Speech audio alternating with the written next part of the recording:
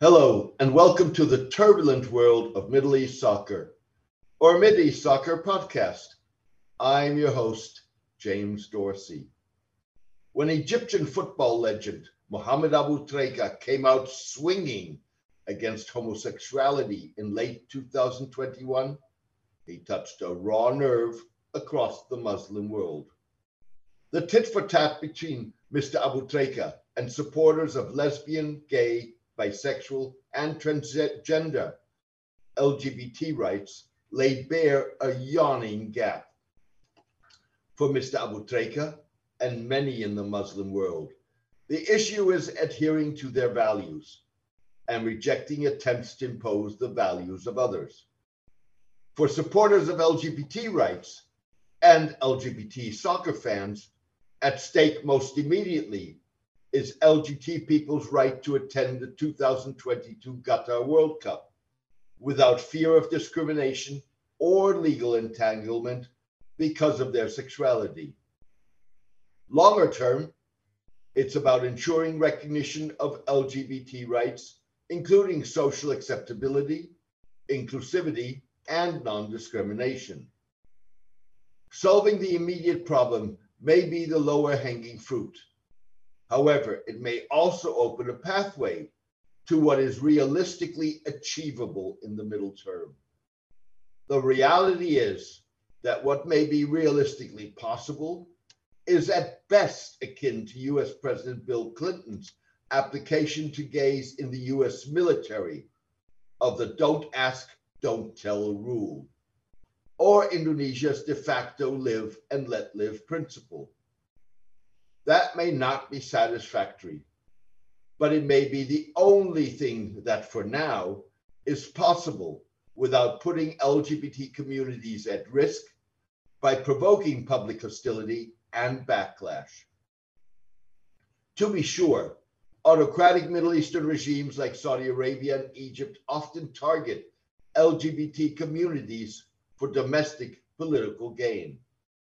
In addition, the United Arab Emirates, perhaps the Middle East's socially most liberal society, recently backtracked on LGBT-related issues.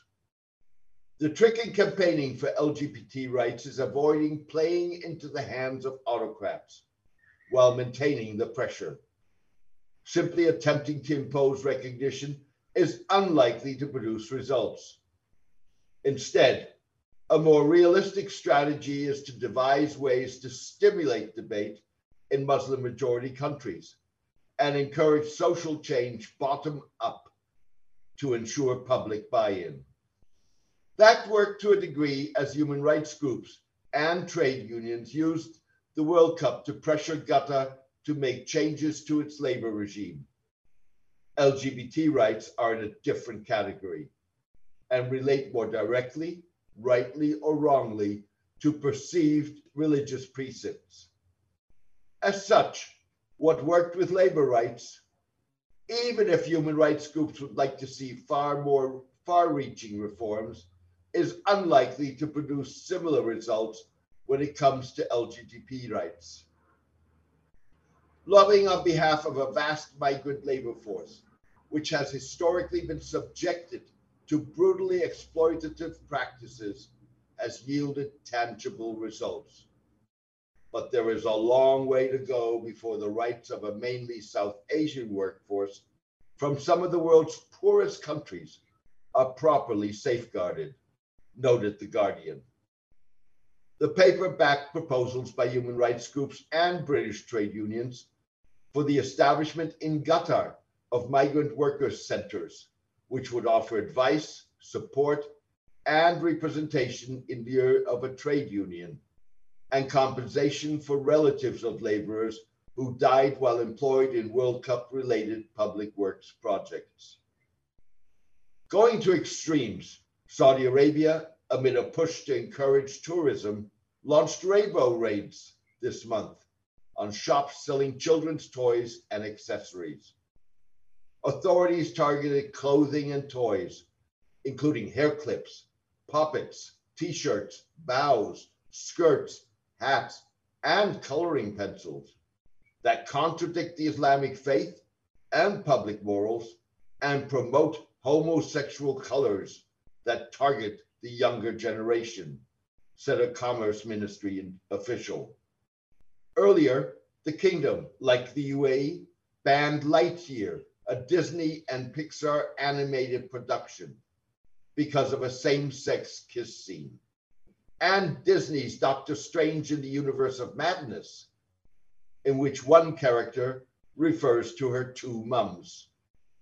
The UAE ban appeared to contradict the government's announcement in late 2021 that it would end the censorship of films. The country's media regulatory office said it would introduce a 21-plus age viewer classification policy instead. However, that wasn't evident when the office tweeted an image of Lightyear crossed out with a red pen. Human Rights Watch has repeatedly charged the Egyptian police and National Security Agency officers with arbitrarily arresting LGBT people and detaining them in inhuman conditions, systematically subject them to ill treatment, including torture, and often incite fellow inmates to abuse them. With the World Cup only a month away, Qatar is caught in a catch-22. In a country where the few gays willing to speak out describe an environment of social and legal discrimination, Qataris would like to see the World Cup finals as an interlude of live and let live. Qatari officials have insisted in recent years that LGBT fans would be welcome during the World Cup, but would be expected to respect norms that frown on public expressions of affection irrespective of sexual orientation. Paul Aman, the founder of Liverpool's FC's LGBT supporters club, Cop Outs, met in 2019 with Qatari World Cup organizers before traveling to Doha with his husband to evaluate the situation. I'm very satisfied that their approach is to provide an everyone is welcome ethos. That does include respect, albeit through privacy. I'm not sure if rainbow flags generally will ever be accepted in country, but maybe in stadia, Mr. Aman said upon his return. Mr. Aboutrika put Qatar on the spot when he asserted in November 2021 that our role is to stand up to this phenomenon, homosexuality, because it's a dangerous ideology and it's becoming nasty and people are not ashamed of it anymore. The Premier League will tell you that homosexuality is human rights. No, it's not human rights. In fact, it's against humanity. The Qatari Parliament and state-aligned media, imams in Saudi mosques, Saudi diplomats, and Al-Azhar, the citadel of Islamic learning in Cairo, rallied to reiterate Mr. Aboutrika's condemnation, despite his allegedly Islamist leanings.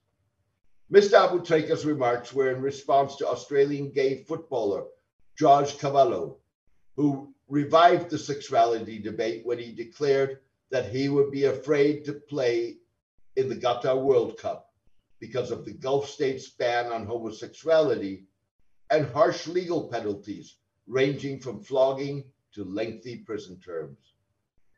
One of the few players to discuss his sexuality publicly, Mr. Cavallo expressed his concern a month after coming out as gay.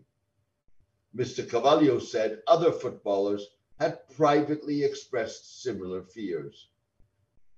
What is evident in the sexuality debate is that few people, if any, will be convinced by arguments raised by the opposing side in what amounts to a dialogue of the deaf. Both sides of the divide feel deeply about their positions.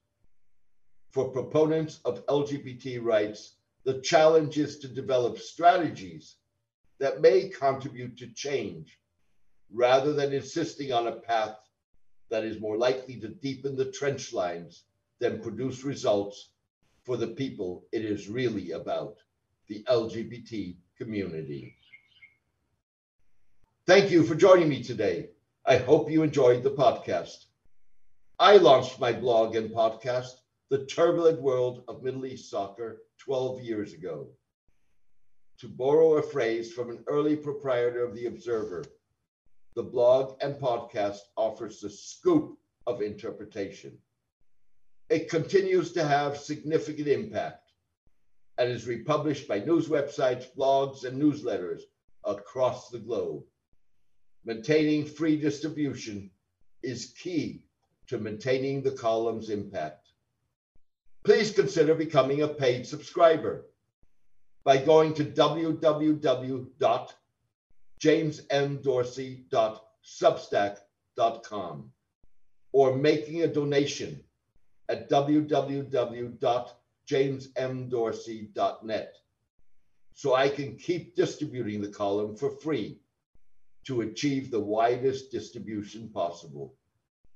Meanwhile, please join me for my next podcast in the coming days. All the best and take care.